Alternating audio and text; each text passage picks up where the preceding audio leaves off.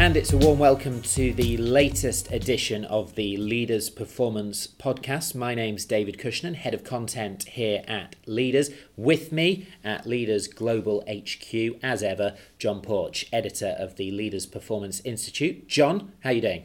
Not too bad, David. How are you? Very well, thanks. And you've got another of your conversations lined up. Tell us a bit more. Yes, David. I spoke to Duncan French, the Vice President of Performance at the UFC. He's been at the likes of Newcastle United in the English Premier League, where he was head of S&C. He's been at the English Institute of Sport, and he was even at Notre Dame in the US. And there's another important reason why you've been speaking to him, John. Absolutely. Some of our listeners may be aware as well that Duncan's actually going to be speaking at our Leaders Sport Performance Summit in Las Vegas next month.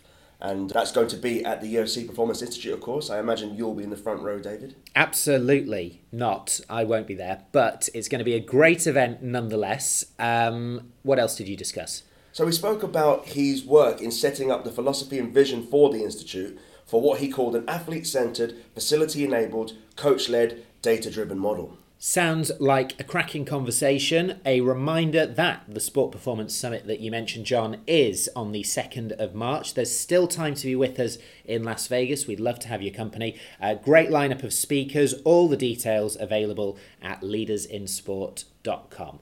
Right, all set, John? It's a cracker. Let's go.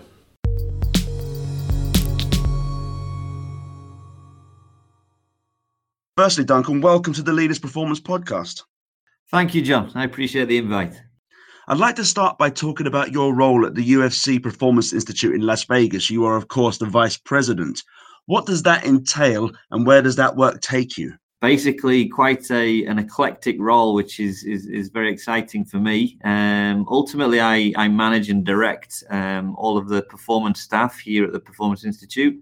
So all the staff on the floor working with the athletes, they come under my direct report. But it's also my kind of role to direct the vision, the philosophy of how we're going to operate on a day-to-day basis, and essentially pull together our strategy from a performance delivery and service delivery perspective. So yeah, it's very eclectic. No 2 days are alike. I can be on one day interacting with athletes down on the floor and being very hands-on. And the next day I'm in the office looking at strategy and driving kind of where we're going for our future planning and future-proofing our system. So it's quite a varied role, which I enjoy. So as different as it might be on a day-to-day basis, what is your overarching vision then for the Performance Institute there in Vegas? Well, that's a great question. I think that's something which hopefully, if you ask any of the staff at the Performance Institute, we all adhere to the same mantra which has been set for us. And that's very clear. That's for the Performance Institute to be the world leader in science, health and performance of mixed martial arts fighters, and to essentially accelerate the evolution of the sport of MMA. So that's kind of our number one priority. But we also want to position ourselves as leaders in human performance, and therefore establish the UFC as now a player on the global scale with respect to some of the other kind of leagues and institutions around the world that are perceived as leaders in human performance and understanding aspects of human performance. The UFC are obviously trying to position themselves in that scenario as well. So it's a very clear objective. We're trying to shift the barometer of performance standards, of the health and well-being of mixed martial arts fighters as professional athletes, and also, to influence performance in the octagon and maximize the potential. I'd like to dig down into some of that this afternoon, but I want to continue by talking a little bit about you, Duncan. You have an extensive background in strength and conditioning in sport. Some of the places you've been include Newcastle United in the English Premier League. You've also been at the English Institute of Sport, and more recently at the University of Notre Dame. What have been some of the learnings you brought from those experiences to your role at the UFC? Yeah, I've been very blessed in my career. Obviously, I've worked hard to establish myself, and each one of those roles has played a great influence on my learning and my expertise and my approach, I would say. So, I think what I bring to the table and try to now influence a performance team here at the UFC, is a desire to understand the roles and responsibilities of performance services, including strength and conditioning, as you mentioned, but also for everyone to understand that they are, they're an integral part of the whole picture, but they aren't the whole picture in isolation. So it's truly an interdisciplinary, multidisciplinary approach that we preach. And again, that's driven by my own personal experiences, largely from the institutes that I've been involved with, the English Institute of Sport. I think working in the English Premier League with Newcastle United gave me a real insight into professional sport, which obviously brings a certain amount of pressures and stresses. And I think from a managerial perspective, you have to be able to lead a team and direct a team and manage those pressures effectively, so that it doesn't essentially influence their day-to-day work. And I think, with respect to my time in the NCAA at the University of Notre Dame, it's very American, obviously, and gaining insight into the American sporting landscape has been invaluable for me. But also, I perceive my role as trying to position each of my staff members to optimize their own potential. So I find myself as a performance director now in very much a facilitator role, and I think. Being on, if I think back through my career, back in the day when I was at the coalface, in the weight room, working with athletes on a day-to-day basis, just by having, the support of a executive or a manager, that was critical to me being empowered and me feeling self-worth and value, and that I had a larger role to play in the initiatives that we were implementing from a win, loss or success perspective. So I think that's something that I've tried to draw from my career and I bring on a day-to-day basis, hopefully, to my staff here at the UFC Performance Institute. And as much as you brought your experiences to the UFC table, it must also have opened your eyes to new practices and ideas as well. Yeah, I mean, listen, hugely exciting. And when I was at Notre Dame and I was approached to be the vice president of performance at the UFC, there was some clear things which were hugely exciting to me. The first was obviously a world-class facility here in Las Vegas, a $14 million facility, and the ability to walk through the door on day one. And have every service and every resource available to us. Second to that was, potentially a blank piece of paper handed to you, and you being the person that the organization is looking towards to direct your initiatives and essentially set the agenda of how we're going to operate. And then the third piece was to do that in a sport such as MMA, which has got so many upsides with respect to some other sports. So if you think of soccer or basketball or golf or tennis, some of these really established sports where research in, data and insight is very clear as to, how you succeed. The sport of mixed martial arts is very young. We're 25 years old professionally in 2018. And therefore the amount of information to really direct and guide the fighters on how to prepare optimally, how to minimize injury risk, how to maximize their health and well-being. This is all for the taking. So those three things of, world-class facility, being able to set the agenda and to do it in a sport such as mixed martial arts with so many upsides and the power to essentially really evolve a sport and our understanding and awareness around the sport has been something which has been really refreshing, and the reason why I jumped at the opportunity. Well, prior to the Institute opening, where did mixed martial artists go when they wanted to try and train in ways that you can help them prepare? Yeah, so every fighter is essentially the CEO of their own company, as you would say. It's an individual sport, and in the structure that professional fighting adopts, and in our case mixed martial arts, but boxing's the same. They have their own gyms, they have their own mixed martial arts coaches, their own striking coaches or grappling coaches, but it's very self-contained geographically wherever they are from. So largely there is an incestuous repetition of process within the gym that you're from, and the history that goes with the coaching approaches around each gym. Now some fighters are obviously very progressive I can think of George St. Pierre or Forrest Griffin off the top of my head, who are, perceived as, leaders in the innovation of training strategy across the years. And obviously that deemed well for their performances in the octagon.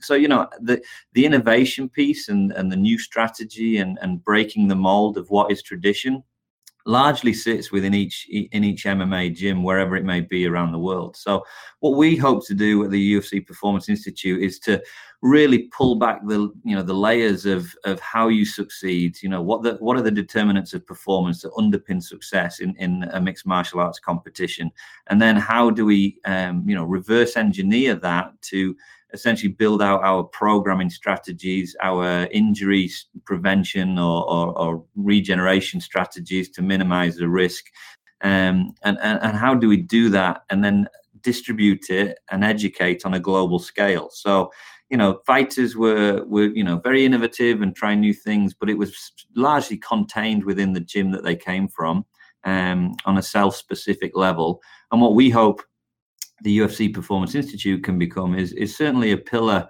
in the MMA community, where people look towards for insight and information that can help them take it back to their own gyms and obviously implement it. So your Performance Institute really has been a game changer for the athletes that have passed through your doors. Yeah, I mean, we have the liberty of the resource and the finances and the power of the UFC behind us. So, we're in a very privileged position within the Performance Institute where we can do some in-house research and project work and really use technology and innovation to try to understand through very sport-specific, through a sport-specific approach and application of sports science, how you succeed in this sport. We then see it as our mission to distribute that insight and share it with the fighters. Ultimately, we work with the whole global roster of the UFC. We're not a fight team ourselves here in Las Vegas. We have the same service capabilities and kind of approach to all of the 580 fighters that are essentially on the global roster. And how many people will be on site on any given day, Duncan, in terms of athletes, support staff, coaches? Yeah, so we've got a pretty lean and nimble staff here at the Performance Institute. We have technical expertise in performance, nutrition and dietetics, sports science, strength and conditioning, and physical therapy. And then we also have expertise around MMA specific expertise from Forrest Griffin, who I've mentioned, who is on our staff, and then myself from a performance governance kind of perspective. We're a pretty lean and agile team of around 20 staff members. And on a day-to-day basis, well, we've had well over, in our first 12 months of operation, we opened in May of 2017, and we've had well over 3/4 of the roster have been through the facility, and we have a retention rate of about 71%. Now, by that, I mean the athletes or fighters that come and visit the Performance Institute one time are either returning for multiple repeat visits, or we are working with them remotely wherever they may be around the world. So we're excited about that retention rate. Obviously, we want to keep growing that and engage with as many of the fighters as we can. But on a day-to-day basis, based on our business structure, which is a little bit different to a pro team or a professional organization or a collegiate model where, the athletes are essentially with you every day. We've got a very fluid and dynamic system where athletes can come and go. Because as I've already mentioned, they're working out in the gyms globally, wherever they may be situated. So they come to Las Vegas for anywhere between 2 days or 12 weeks for a full fight camp potentially. And on a day-to-day basis, we're servicing about 18 UFC fighters as well as their training partners. But that can fluctuate where we have very busy days. I think the most fighters we had in one day was 163 fighters. And then, other days it's a little bit quieter, and we can reflect and digest and review some of our processes or work on some projects that we've been hanging on to. So, it's a very fluid and dynamic model that we have here at the Performance Institute, which gives us great freedom. But also, I think some of our statistics are really demonstrating that we're starting to really interact with the larger UFC roster. And hopefully influencing the greater combat community globally including the judos and the taekwondos and the karate people that are out there globally. And what are some of the ways you've managed to streamline your processes during the last 2 years? Yeah, I mean, that's a great question. And I think that's the golden nugget. In sports performance, everyone talks about the high performance model. But really, I think it's a bit of I'm not really sure anyone's truly defined what a high performance model, what that is. It means it's so context specific. It's so organizational specific. So, the high performance model has to reflect your own environment and your own ecosystem. But for me, I keep it very simple. I talk about organization, I talk about integration, and I talk about execution. Those three things for me encompass everything we try to do here, in as much as we have an athlete-centered, facility-enabled, coach-led, data-driven, objectively driven model. Now, by looking at the organization piece, that comes down to staff recruitment, to having the right people in your team, to aligning those departments and those technical expertise in the appropriate way, which maximizes their potential. I talk about the integration, which is very much a philosophical approach to how we operate. And I truly believe high performance models are a mindset. They're not necessarily an org chart or a structural chart. So the desire to integrate, to put the athlete or the performance problem that you're faced with at the center of every single conversation, and then to understand how the respective shareholders contribute to solving that specific problem, is very much a philosophical approach, which I try and direct and promote here in our day-to-day operations. And then execution is obviously, how are we going about delivering services? How do we define truly world-class service delivery? And that comes down to technical expertise. It comes down to the facility. It comes down to the equipment and the technology that we need to engage with within the sports science domain. It comes down to our data streams and how we handle data. And ultimately, what is the interface with the end user? And the end user is the coach and the athlete. So we're trying to maximize the consumer experience, let's say, by giving the world-class service. So it's very cliche, but they are the three terms that I kind of on a managerial level really resonate in terms of organization, integration, and then execution. Other people will talk about people, process, and tools, which is again widely distributed in managerial kind of speak. But I just put my own kind of slant on it, and it resonates with me, and I understand what that means to me in terms of organization, integration, and execution. And is the athlete the ultimate decision maker in this process? Well, that's a really fascinating question. I think in some performance settings that the athlete is often subservient to the process. What we try to do here is absolutely engage the coach and the athlete in the decision-making process. And as I say, in professional, individual professional sports like mixed martial arts, then yes, the fighter is the CEO, and they're going to decide whether they want to engage in a strategy or not. It ultimately comes down to their willingness and their desire.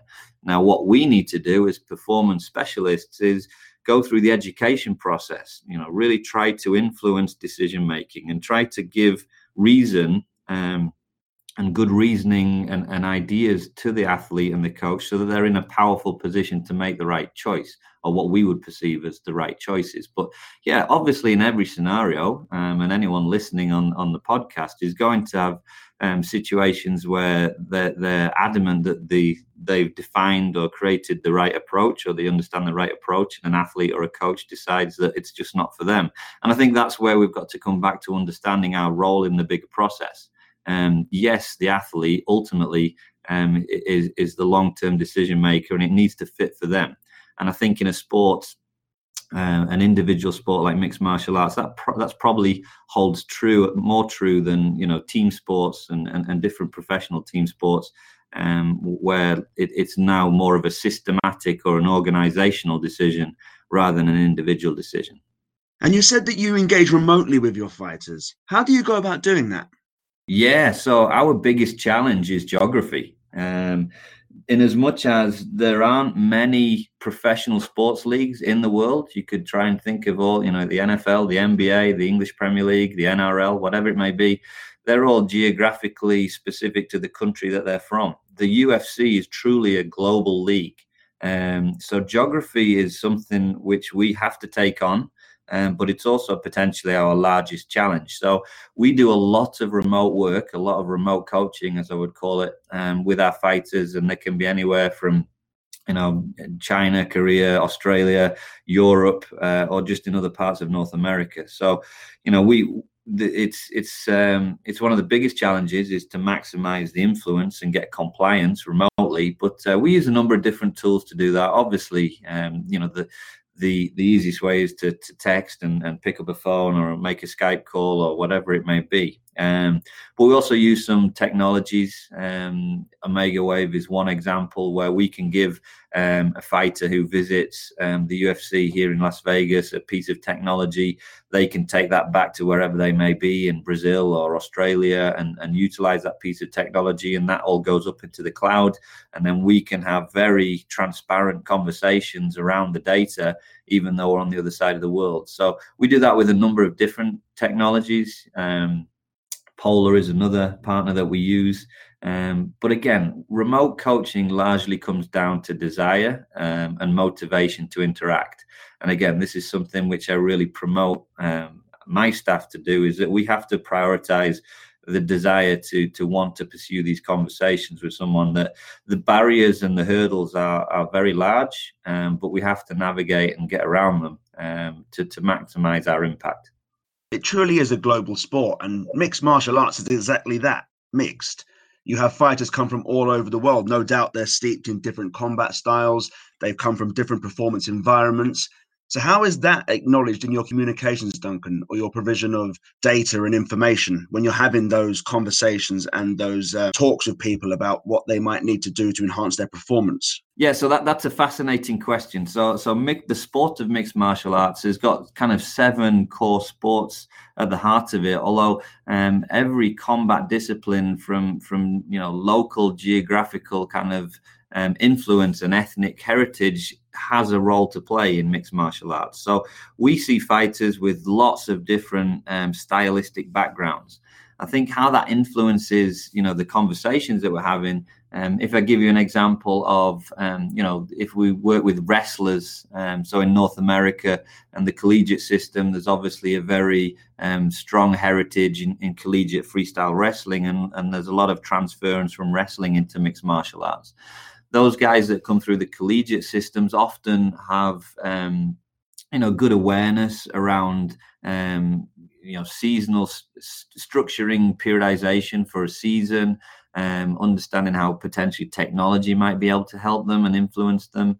And they can usually have quite powerful conversations around training strategy because they've been exposed to it in a strong collegiate system. The polar opposite to that is, colleagues that are in the favelas of Brazil, and it's a lifestyle to go to the gym and be around the gym and learn jiu-jitsu. And jiu-jitsu is a lifestyle for them. Very little technology or, resource, but just the discipline that goes with being in the gym every day and training your style, your jiu-jitsu or whatever combat style you follow. So, I think what we try to do is really have an awareness if someone is coming from a judo background or an Olympic sport background, or if someone is coming from an NCAA type background, or if someone is coming from a very granular level combat, just raw combat background where they might have been working out in their garage for their whole career and never stepped foot in a commercial gym.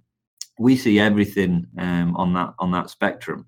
And what we pride ourselves in doing is maximizing our ability to connect with each of those individual fighters. So we truly have a customized approach where we process the athlete their background, their stylistic background, but also how are we going to maximize our messaging? How are we going to maximize our ability to disseminate data, to try and upskill them and educate them around the use of data and assessment and monitoring, and how valuable that can be to ultimately setting their strategies moving forwards.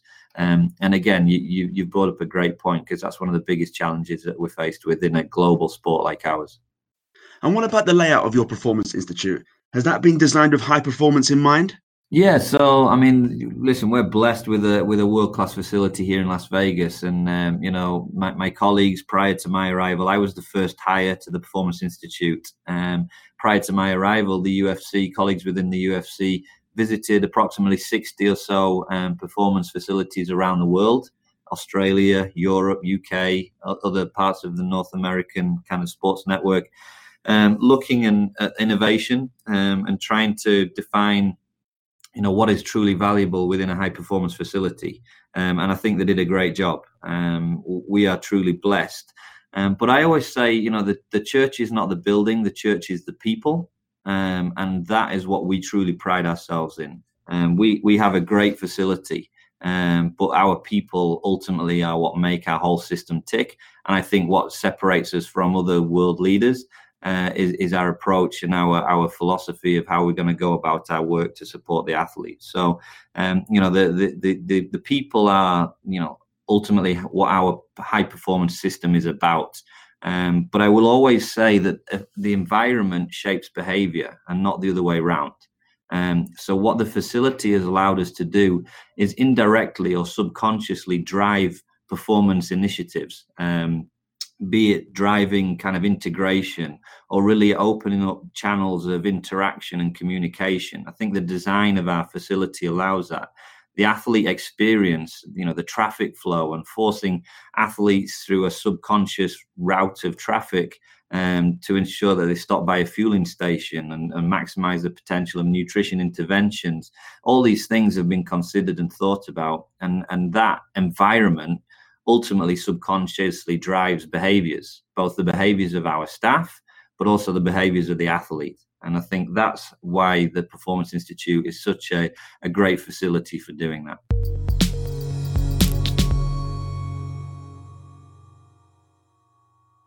Duncan, last year the UFC released its 80-page report on MMA titled A Cross-Sectional Performance Analysis and Projection of the UFC Athlete. It was a 12-month study that analysed more than 30,000 data points, and it would take all day to go over all of those. But what were some of the overarching findings that struck you?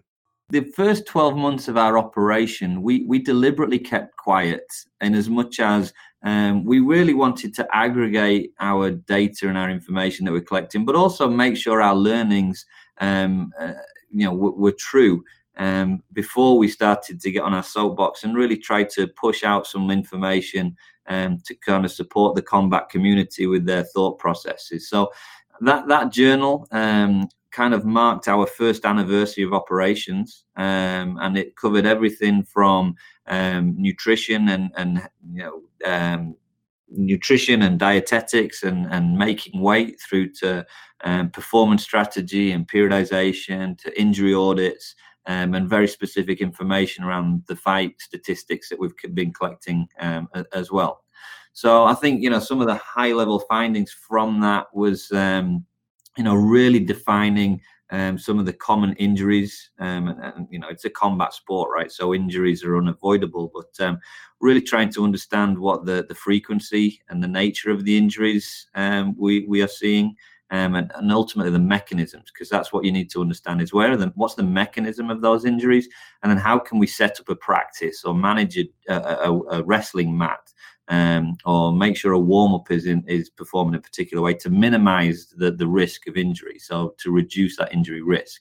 So that was certainly something which was very practically applicable. I think one of the most powerful things that we've done is look at cross-sectional profiles for each of the weight classes. So we have 12 weight classes currently in the UFC.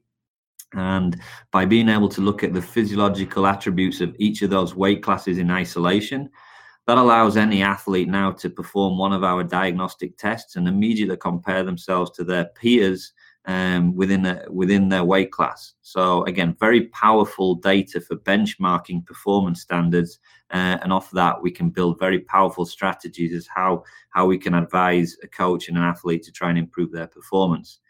And then other things were around some of our metabolic insights. Again, we're a weight classification sport, so just understanding what making weight does to an athlete's health and well-being, and then messaging, the role of health and well-being in underpinning as a foundation of performance. So, yeah, there was some very specific high-level things that came out with that. But again, we see that as our first iteration. And we will continue to share that type of information and grow that type of insight so that we can push it out to the global community. Again, we see the Performance Institute not as Willy Wonka's chocolate factory, where it's a nice, big, shiny building, but nobody really knows what goes on inside. We really want to do the high-level investigations and work and really understand our sport, but then disseminate it and share it with all those coaches and athletes out there globally. And what are some of the ways you feel that what it takes to win in the UFC has evolved over the last few years? Obviously, what worked for you a year ago or 2 years ago is not necessarily going to work now. Yeah, the fight's definitely changed, and the fight evolves. So, we look at, the striking rates, more strikes have been thrown. And we did a big kind of 16-year analysis of fight metric data.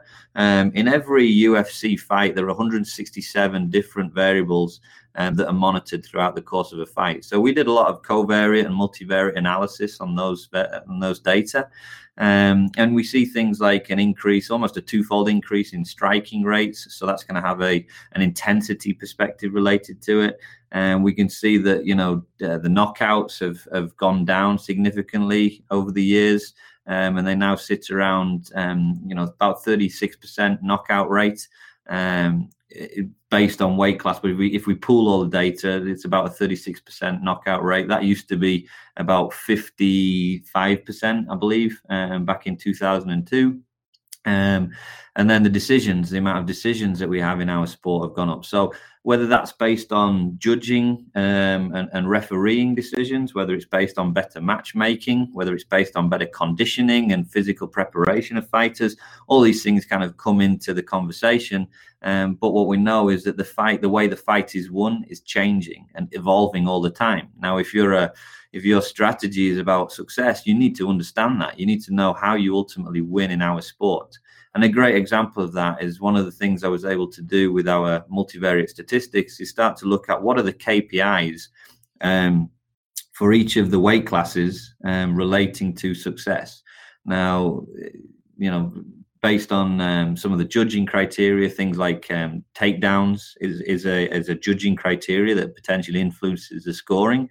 But we found that 73% of the top 5 KPIs in each of our weight classes are striking related. All right. So MMA right now is very much a striking based sport, even though it's critical that you have the mixed martial arts capabilities. You have to have jiu-jitsu skills, you have to have wrestling skills, but the fight itself at the moment in 2018 is very striking orientated, which is quite fascinating. And then when you start to tease out some of the gender differences and how ladies and the females win the fights versus how the guys win the fights, again, you can now be very strategic in targeting your preparation against what some of those statistics are showing us. So, there's lies, damn lies, and statistics, as I would say, and there's a nuance to data and statistics. But the findings that we pulled together have been critical in really shaping, performance training strategies here at the PI. And let's now turn our attention to your Performance Institute in Shanghai. When is it opening, and how will it stack up to Las Vegas? And what are your aims in opening that facility? Yeah, so we're very excited about the UFC Performance Institute in Shanghai. It's going to be an extension of our global ecosystem of the Performance Institute network, and that is going to be opening up in Q2 of this year, 2019. So late May, early June, the facility will be operational. So I had a visit to it at the start of this year. It's a huge building. Our facility in Las Vegas is around 30,000 square feet. It'll be 3 times bigger than that in Shanghai. So it's a 92,000 square feet performance facility, with everything from cognitive performance rooms to recovery to float tanks to cryotherapy chambers. Obviously, an amazing weight room with integrated force plates and video camera technology, through to performance analysis suites, etc., you name it, and performance dining as well. So it's going to be truly one of the world's greatest performance facilities, and it will be, as I've already mentioned, a larger part of the ecosystem of the Performance Institute.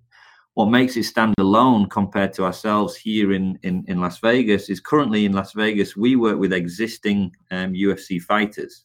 So they tend to already have their own coaches. They tend to be technically pretty competent, and they're world-class fighters. In Shanghai, we will have MMA coaches within our facility, which we currently don't have in Las Vegas. So in Shanghai, we will also be looking to coach and develop MMA skills in a geographical region that's got a rich history of combat sport, but potentially not in the sport of mixed martial arts. It's things like wushu or sanda or kung fu and other kind of combat sports. So we're hoping to do some of the technical, tactical piece as well as supplementing with our existing kind of high performance service system, to truly try and develop a performance pathway. So it's largely a development facility in Shanghai, and the hope is to increase our current population of Chinese fighters on the UFC roster, of which we currently have 11, from a country of 1.5 billion people. So we're really trying to up that number and really try and hopefully one day develop a Chinese world champion for the UFC. And ultimately, you'll improve standards across the board, right? I mean, a rising tide raises all boats. Exactly. And again, it's just going to be another extension of our investigative capabilities where, our staff in Shanghai will be linked in with our Vegas staff. We'll be looking at performance initiatives, project work, research, technology, innovation in the domain of mixed martial arts and combat sports. So it's hugely exciting for us on a global scale. And finally, Duncan, the Leaders Performance Institute is very excited to be coming to your Las Vegas facility for our Sports Performance Summit in March. And you're going to be speaking, of course. How excited are you about that prospect? And I'm not looking for any spoilers here, of course, but what can our delegates expect to hear from you on the day? No, we are very excited and obviously honored to host, a meeting such as Leaders. It's truly identified as globally as one of the leading, obviously, one of the leading kind of conversations and networking opportunities in sports performance. And you just have to look at the list of previous speakers to understand how the product tries to position itself. So we're excited that you guys have chosen the UFC as the next host of your conference and convention, and we sure it's going to be a great on a personal level. Again, we'll be invited. Really excited to share some of the thoughts around some of the things I've shared here on the podcast, around my management philosophy, how we are going about building our performance initiatives, where we truly feel the pinch points are and where we're trying to maximize our influence on athlete performance, and ultimately how we try and do that on a global platform with the challenges that ultimately presents. So I'm very excited to share some of our approaches and our insights, and I hope people that are in attendance will certainly see value in our presentation. We certainly have no doubt in that, Duncan. Thank you. I appreciate it. And thank you very much for talking to me this afternoon. It's been a pleasure. Thank you very much. No problem. Look forward to seeing you all in Las Vegas.